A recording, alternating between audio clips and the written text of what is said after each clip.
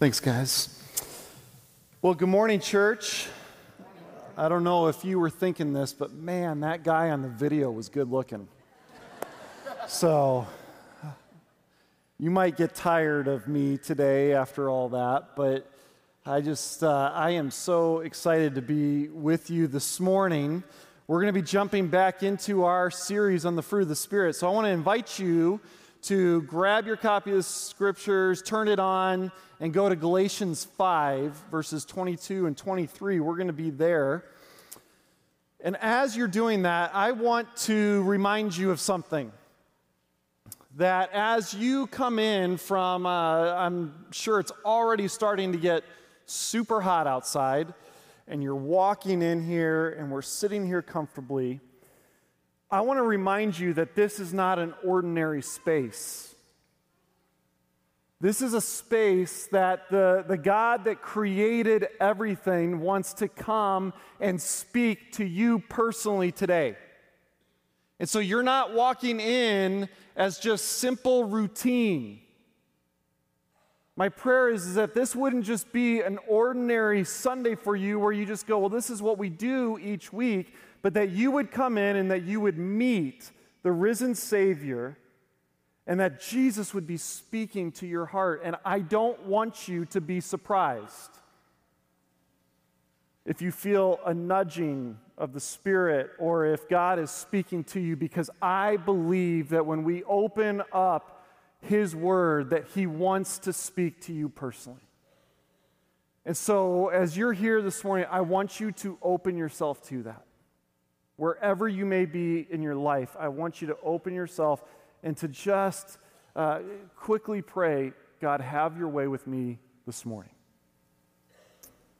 I believe that He wants to speak this. So we're going to jump in. And at Galatians 5, verses 22 and 23, this is the foundational text for our series on the fruit of the Spirit. And so the Apostle Paul has written this letter in verses 22 and 23. He says this, "But the fruit of the Spirit is love, joy, peace, forbearance, kindness, goodness, faithfulness, gentleness, and self-control. Against such things there is no law." So this morning we're going to take a look at the second to last virtue, gentleness, in this series. In the year 1839, there was a pastor, Pastor George Bethune, and he ended up writing this about this virtue of gentleness. He said, "Perhaps no grace is less prayed for or less cultivated than gentleness. Indeed, it is considered rather as belonging to natural disposition or external manners than as a Christian virtue. And seldom do we reflect that not to be gentle is sin." See, we have to take gentleness seriously. We have to look at it and take it seriously. And in the midst of all these other virtues, gentleness tends to be overlooked in our lives. It tends to be the thing that we don't spend time praying for, that we don't spend time reflecting on. And this pastor writes this, and it's so key for us to remember that when we aren't gentle, it's sinful. That we have issues in that. The other aspect of that is this, is that for many of us, when we hear the word gentle, we tend to put that word with the word weakness. For some of us, and I would speak even more boldly to you men in the room, we tend to think that if we are a gentle man, we are a weak man. And so we live in a culture that says you are strong and you push forward. And what this world is needing is followers of Christ who take gentleness seriously, because there is tremendous power in gentleness. And so as we jump into this, I want you to know, gentleness is not weakness. And hopefully you'll see that here soon. So I don't know if you like practical jokes, or maybe you just like watching them. I love watching them. And one of the best people to pull off practical jokes these days is Jimmy Fallon, The Tonight Show. And so The Tonight Show will do all sorts of different things, and they play these jokes. And when you look at them, I mean, I don't know how they come up with some of it, but there was this one a couple years ago that was just brilliant. They decided to send a street reporter out onto the streets of New York City, and they put up a big cardboard box with an image on it. It was an image of this face of former New York Yankee Robinson Cano. And so the street reporter went out. In the offseason prior to this, Cano ended up leaving the Yankees and signing a massive deal with the Seattle Mariners. Well, it just happened that season, the All-Star game was going to be held in Yankee Stadium, and so Cano was making his trip back to New York. So they put this picture up of him, and the street reporter goes out and starts asking people questions. Are you going to boo Robinson Cano tonight when he takes the field at Yankee Stadium? And over again, New York Yankee fans said, of course we are. And so they said, well, why don't you get some practice? And so the people would turn and they would start booing and yelling and saying all sorts of things that I will not say this morning. And they're screaming at this image. And when they were done, they would turn around back to the street reporter to talk to him.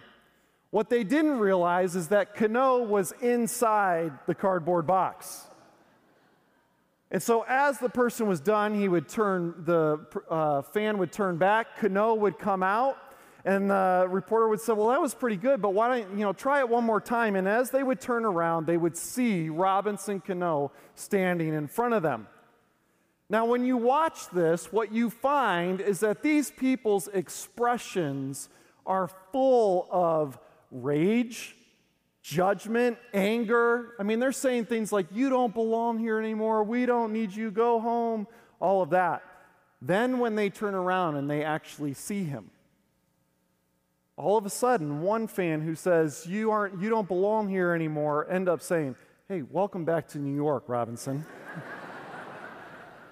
It's a great video, but what that video ends up doing is it paints a picture of our culture.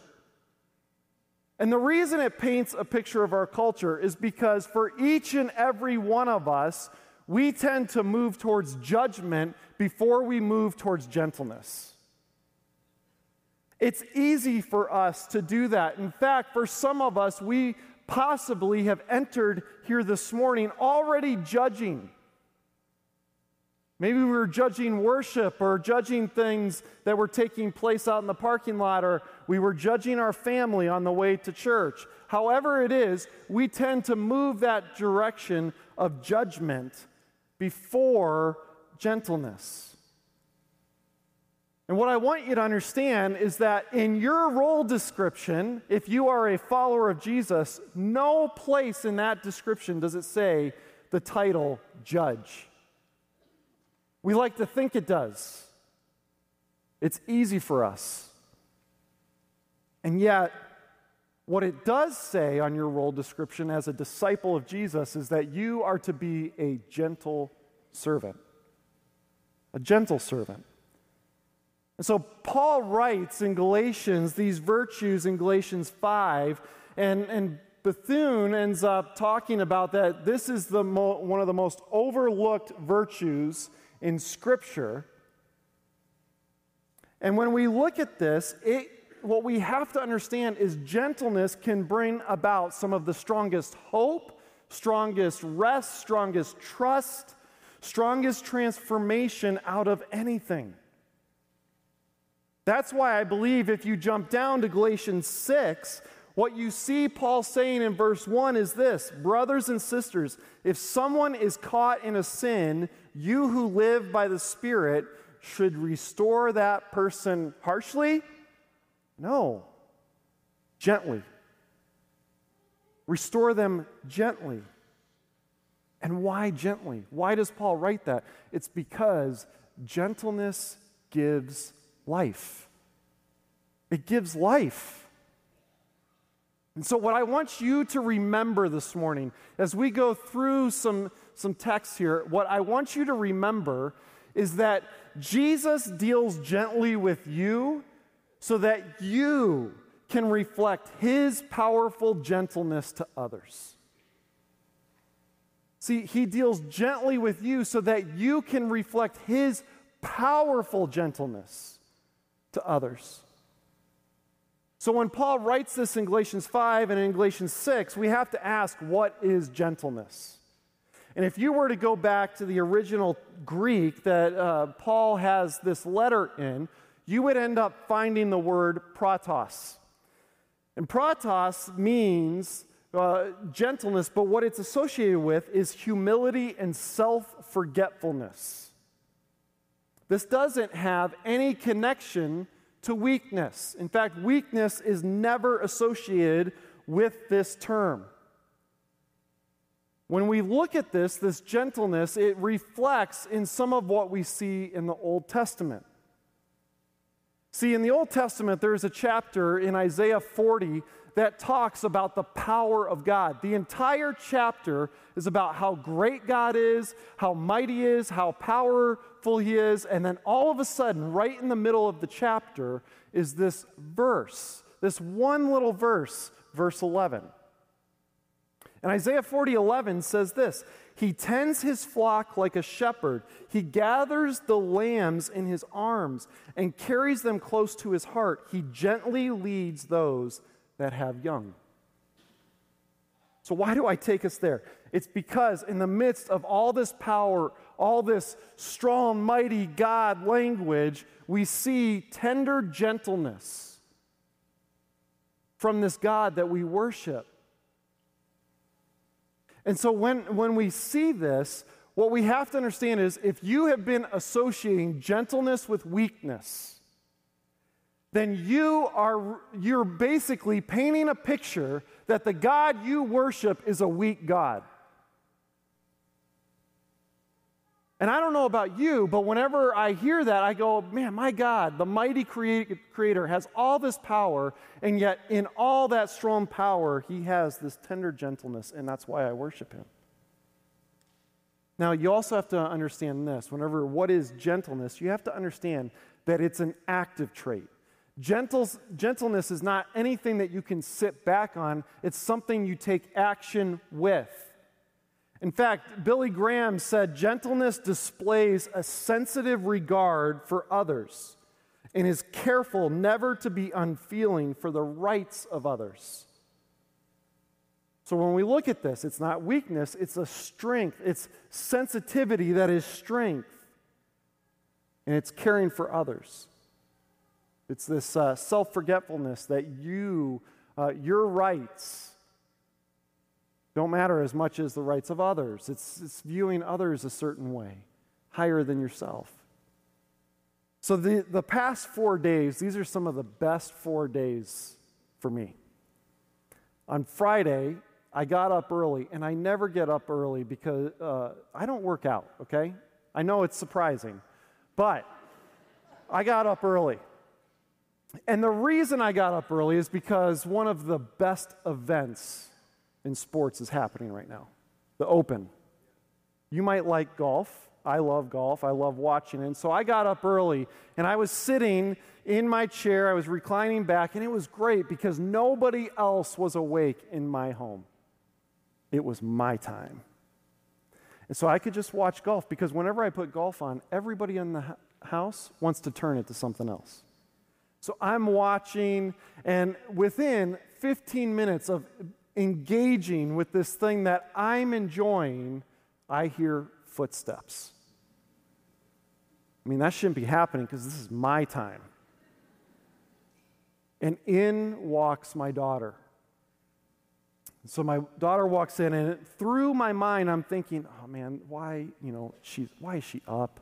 I mean, I want to watch this. She's up now. Now I'm going to have to engage this. And then all of a sudden, it's like God goes, remember what you're preaching on? And so I said to my daughter, hey, come on over here. And as she came over, I didn't expect this, she climbs into the chair with me.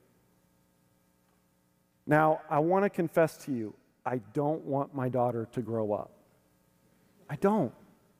Because I know these moments are going to be gone soon. But she climbs in, and I put my arms around her, and I'm holding her, and the vision of Isaiah 40:11 is coming into my mind in that moment. And so I'm holding her, and it's like this was the most incredible thing. She starts asking questions about what's happening on the screen, what's taking place, and so we're engaging. And so what that time meant was I was giving up some time of myself to her and engaging her and holding her close. That was an active gentleness. Gentleness is not passive, it's active in its approach to other people. And so here's the thing, there's two opposites of gentleness. You have, on one end of the spectrum, you have inferiority, and on the other end of the spectrum, you have superiority. And gentleness is tucked right in between. See, gentleness doesn't have anything to do with superiority, that you are in charge or that you're better. See, for some of us who are parents, we sometimes struggle because there's times whenever our kids are not acting the way that we would want them to act. And the reason that bothers us, and the reason that this frustrated spirit comes up within us, is because we think it makes us look bad. And so we don't treat them with gentleness. And the reason that look is there is because we have a sense of superiority.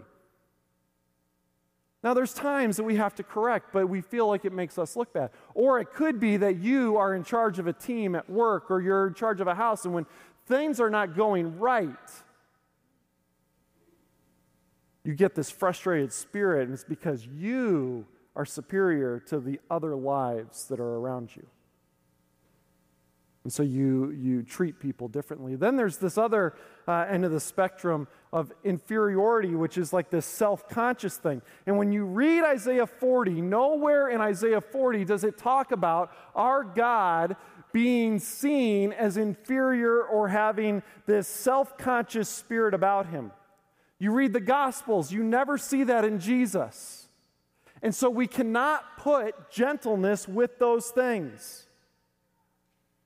But it is a powerful, powerful virtue that can change lives. It's why we must always remember that Jesus deals gently with you so that you can reflect his powerful gentleness to others. And so in order to see that, I want us to see some examples of this through the life of Jesus. And so I want you to turn to John 8. We're going to leave this letter from Paul, and we're going to see where Paul finds much of how we should live from the model of Jesus. Now, in John 8, I don't know if it'll show this if you have a digital copy of the scriptures, but if you have a physical copy, there's a good chance that in your Bible there are some brackets right above this chapter. And what it says is that in the earliest manuscripts, this section was not included in them, or this text was not found in them. Now, I want to just address this real quickly. In the earliest manuscripts, it wasn't there, and then in some future manuscripts, this text was found. And so what we find in studying some scholars that have looked at this, that these verses were included and added by the early church. That this was a scene and an incident from Jesus' life, and so they included it in. And what you find is that it runs absolutely parallel with every other scene in Jesus' life. What I mean by that is that when Jesus treats this woman in this scene and the religious leaders in this scene, how he does that, he does the same thing with other social outcasts, lepers, those that are burdened. He treats them all the same way. And so the early church included this text. So when we look at that, we can trust that this text is happening in the life of Jesus, and now we have to ask, what can we learn from it? What can we learn from Jesus in this? So let's dive in. John 8, I'm going to start in verse 2. It says this: "At dawn, he appeared again in the temple courts, where all the people gathered around him, and he sat down to teach them. The teachers of the law and the Pharisees brought in a woman caught in adultery. They made her stand before the group and said to Jesus, 'Teacher, this woman was caught in the act of adultery. In the law, Moses commanded us to stone such women. Now, what do you say?' They were using this question as a trap in order to have a basis for accusing him. But Jesus bent down and started to write on the ground with his finger. When they kept on questioning him, he straightened up and said to them, 'Let any one of you who is without sin be the first to throw a stone at her.' Again, he stooped down and wrote on the ground. At this, those who heard began to go away one at a time, the older ones first, until only Jesus was left with the woman still standing there. Jesus straightened up and asked her, 'Woman, where are they? Has no one condemned you?' 'No one, sir,' she said. 'Then neither do I condemn you,' Jesus declared. 'Go now and leave your life of sin.'" So this is an incredibly powerful text. And what we find in this text is that Jesus reveals several pieces of gentleness. And in fact, it shows how gentleness acts towards others. And so the question I want to answer in here is, what does the gentleness of Jesus do?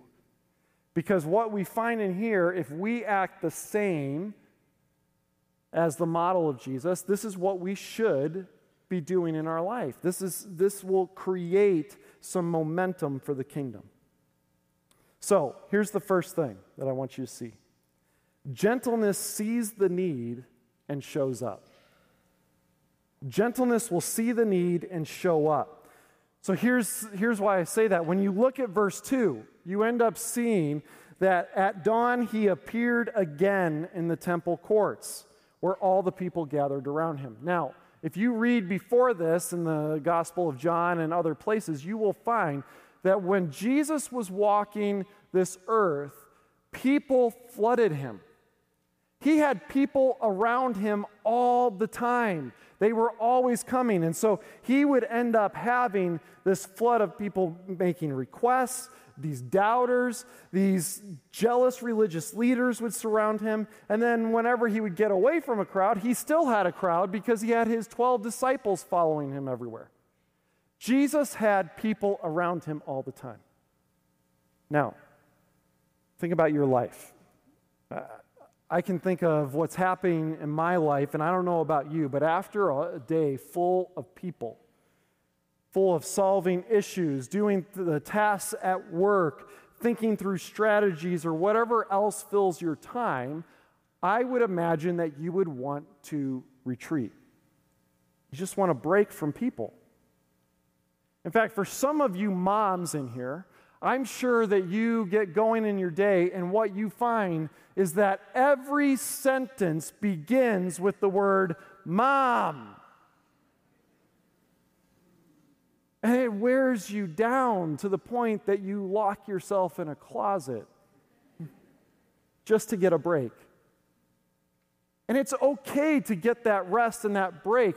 But what we find with Jesus in this text is that he appears again. He goes again. He's going back to the crowd, back to where his enemies are. He's entering this place because he sees the need and he shows up. He doesn't run away from it. He goes and he meets it, and it's because he knows his purpose. He knows that he has come and he is the good news. He has come to proclaim that. And here's the deal. For you that claim that you are a follower of Jesus, you have a role in whatever place you're in, whether it's in your home, your neighborhood, work, wherever you're traveling. You have been called to be a proclaimer of hope and rescue. That's in your role description. And so what we see is that Jesus goes back.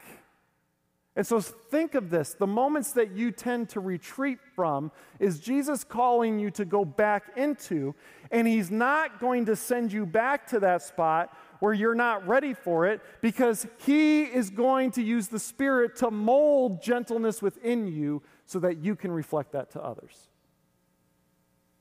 See, he's saying this is how I want you to engage, to go back. And so Jesus models this.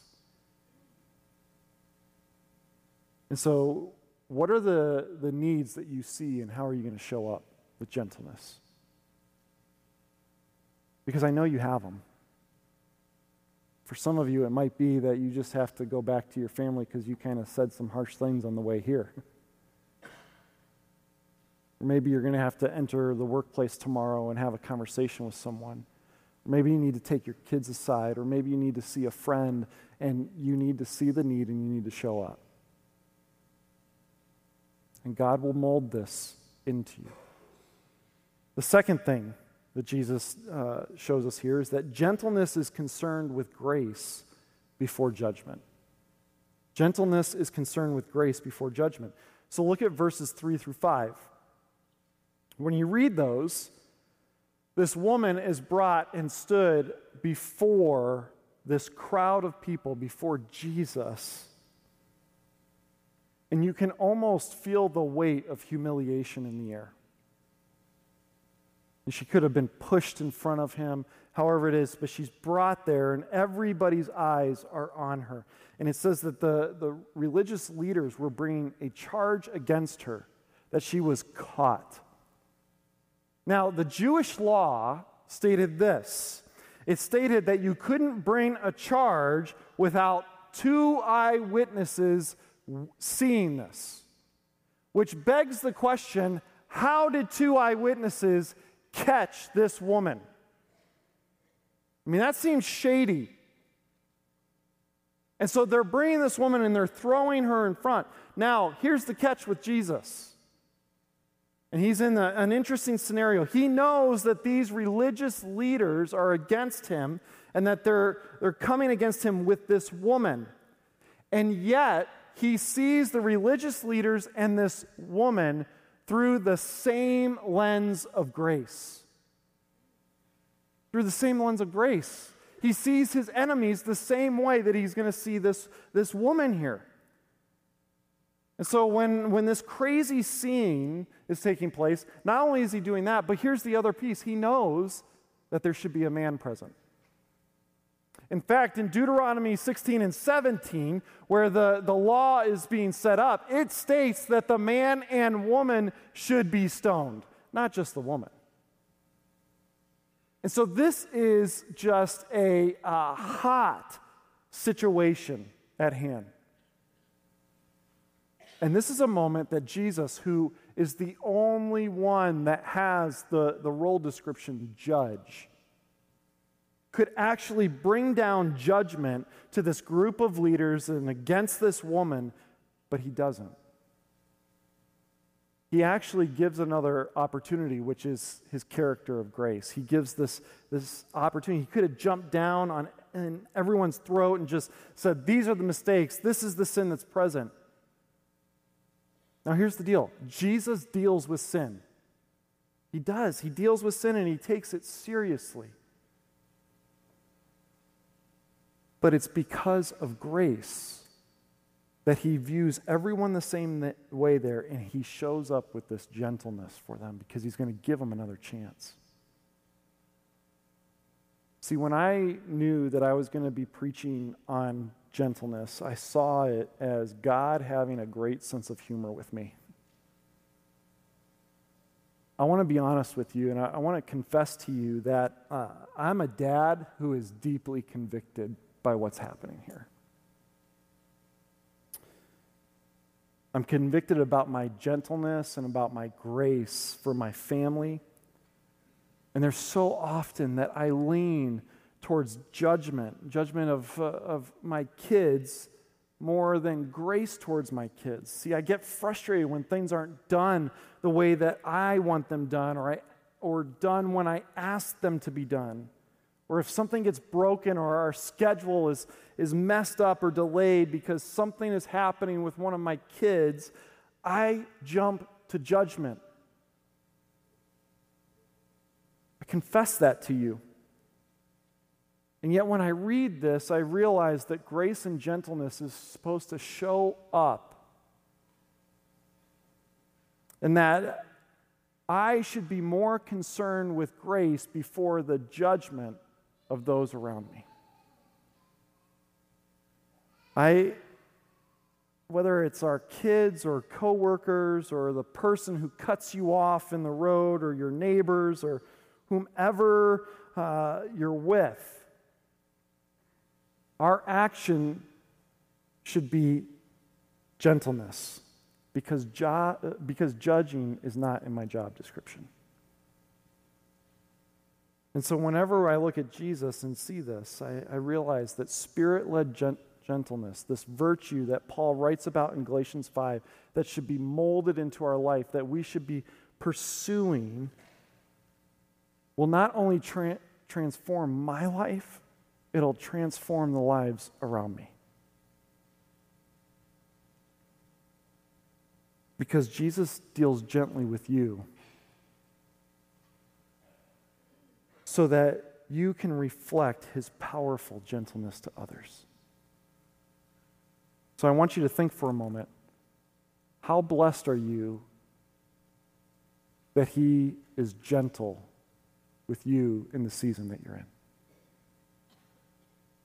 How blessed are you? So there's a third thing that we see in this text. Gentleness delivers truth full of grace. Gentleness is still going to deliver truth. I said that, Jesus deals with sin. Well, he's going to deliver truth full of grace. We see that in verse 7. In verse 7, this is something that plays out. It says, when they kept on questioning him, these religious leaders. So when this statement comes up, I think about it. It's a scene that maybe some of you have experienced or you've observed it in a store where it's a parent and a child in the toy aisle, and the child gets this toy off the shelf and asks, can we buy it? And they get the answer no. And then you see everything break loose. And so the constant questioning, why not? Can I have this? Please, can I have it? The constant questioning to the point that when the parent's walking away, the child is still carrying the toy in their hands, following, asking more questions. It's because they're not getting what they want. And the religious leaders are operating the same way. They keep questioning him. They're going after him. And then all of a sudden, Jesus does something. He ends up stooping down and he starts to write in the dirt. Now, some people believe that he was writing the 10 Commandments in the dirt or a symbol for the 10 Commandments, but it doesn't ever say what he was writing. But then, once he's doing that, he stands up with this most profound statement. Let any one of you who is without sin be the first to throw a stone at her. Here's why this is unbelievable. If Jesus would have called for her stoning, this would have put him against the authority of the Roman government. He would have been put on their top 10 most wanted list at that time because he would be taking their role. They were the only ones that could bring down a judgment of execution on the people. And so if he did that, he put himself as an enemy to that government. But then, if he chose to free her, he would be disobeying the law given to Moses in the Old Testament. How is that? Well, he makes his statement, which the law commanded. The law commanded for the stoning. But what's interesting is that the law commanded that the witnesses be the first ones to throw the stone. So he makes this statement. And when we look at this, what we have to understand is that the law ends up pointing to the need of a Savior. And the religious leaders aren't getting that. And so this law is pointing to that. And Jesus is delivering truth with grace. This is how this should be done. This is how this should be handled. And so he doesn't deal with anyone harshly there. He stands up. He does not yell. He makes his statement. And he gives truth because he knows and lets the truth do the work on the lives that are present.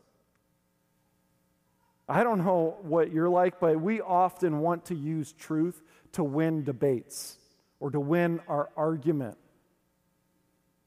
I mean, we want to use the scriptures to win our debates over all the things that are happening in culture. And whenever we look at this, we see that Jesus is saying, just use this truth. Just give truth full of grace and let that work.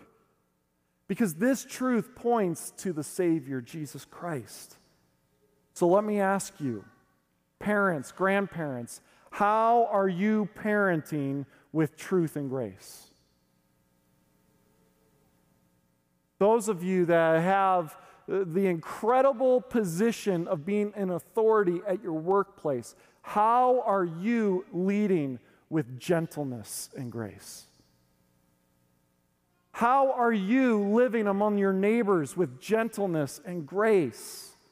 Because as a follower of Jesus, the world will see true grace, will understand truth that is delivered with this powerful gentleness. And so Jesus is dealing gently here. So gentleness delivers truth full of grace. Now, the fourth thing is this. Gentleness brings forgiveness to transform today, tomorrow, and all eternity. And we see this in verses 9 through 11.